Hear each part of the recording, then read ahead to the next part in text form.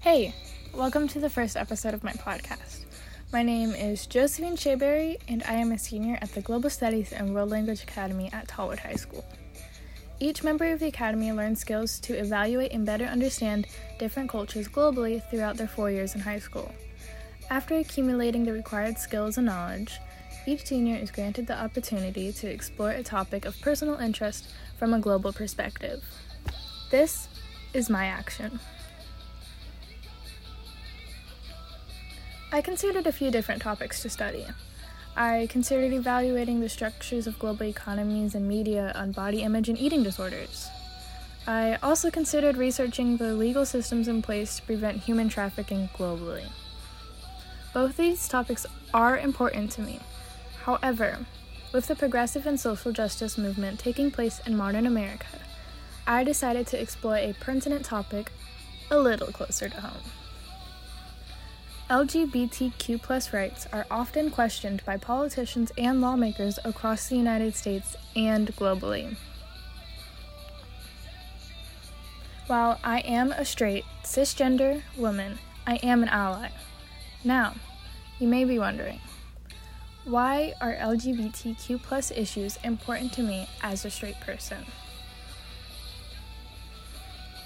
Beyond the fact that you should care for your fellow man, to me, it is especially important because my brother is transgender and queer.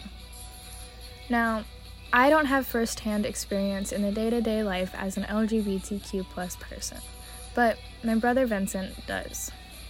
Supporting him in his journey has shown me how unequal and cruel people can actually be. There is more work to be done to make the United States and other nations a place of equality for all people. To better understand how the rights and legislations in place for LGBTQ+ peoples varies globally, I chose to study 3 different countries: the United States of America, Finland, and Russia. I chose countries that I felt would display 3 different realities for LGBTQ+ people to better emphasize the need for change. In my research, I looked at the social, economic, legal, and medical implications of being an LGBTQ+ person. I did this by looking into first-hand descriptions of discrimination and positive experiences in education settings, workplace environments, healthcare settings, state, local, federal legislation, and lived experiences. Outside of first-hand experiences, I also researched statistics for each of the 3 countries. While researching, I found out of the 3 countries I researched, Russia is the most opposed to LGBTQ+ people. The United States of America ranked in the middle, with some policies in place to grant civil rights to LGBTQ+ people, but there are still policies in place that allow for discrimination against LGBTQ+ people at the same time. The laws in the United States also vary depending on location.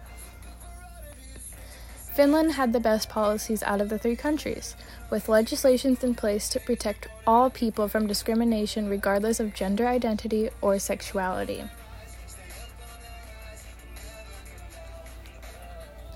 Throughout this process, I will be sharing information I have found out and why it's important. I will also, when applicable, share first-hand experiences of the 6 individuals that I interviewed. Unfortunately, due to the coronavirus pandemic and me having COVID, I cannot meet in person with any of the LGBTQ+ beauties. I did, however, interview each person over Zoom. For time and safety of all, I will do my best to share the highlights of each person's story, using clips from their interviews when I can. We'll go through each field of information I researched and some helpful do's and don'ts for learning more about LGBTQ+ history and culture.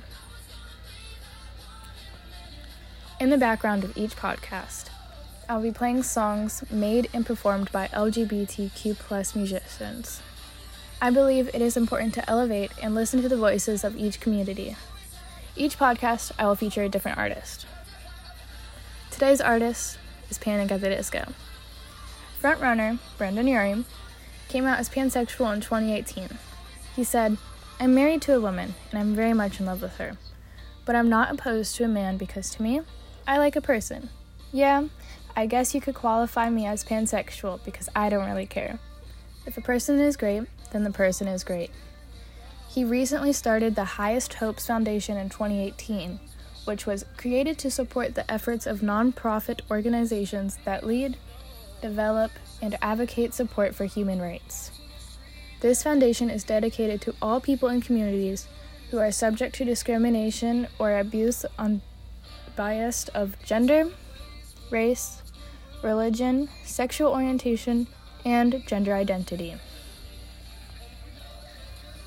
Thank you for joining me on this journey and into learning more about the rights and legislations for LGBTQ+ individuals.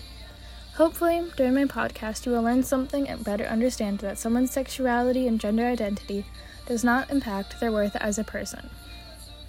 Everyone is good enough and worthy of love. Everyone's journey through life is different.